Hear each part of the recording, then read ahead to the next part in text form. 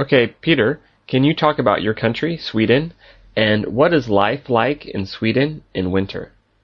Swedish life in winter is really harsh. Especially it tends to get pretty cold, especially around December, January. That's when it's really cold.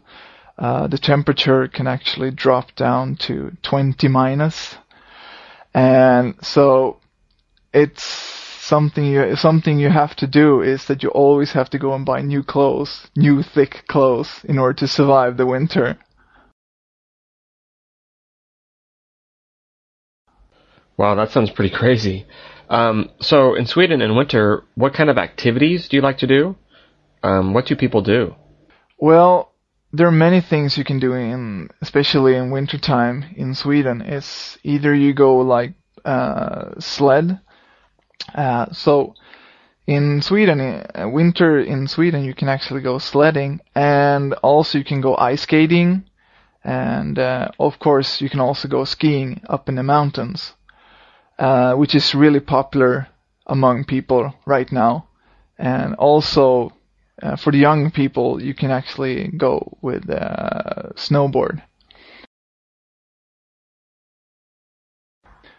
But usually around Stockholm, where I've been raised, we tend to do very little things because the coldness actually it's like an obstacle because you can't do much really. Mostly you sit home, study, or you sit by your computer, or you just hang around with friends celebrating Christmas.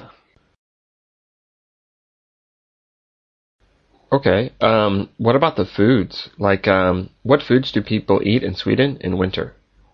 In Sweden, in wintertime, we usually eat a lot of meatballs, and which is a typical Swedish cuisine. Meatballs, you got potatoes, and of course we got all kinds of variations of sausages.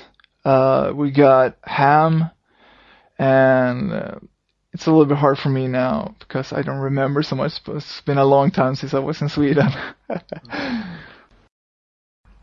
Sounds like a cool place to live. Anyway, thanks, Peter. Nice talking to you.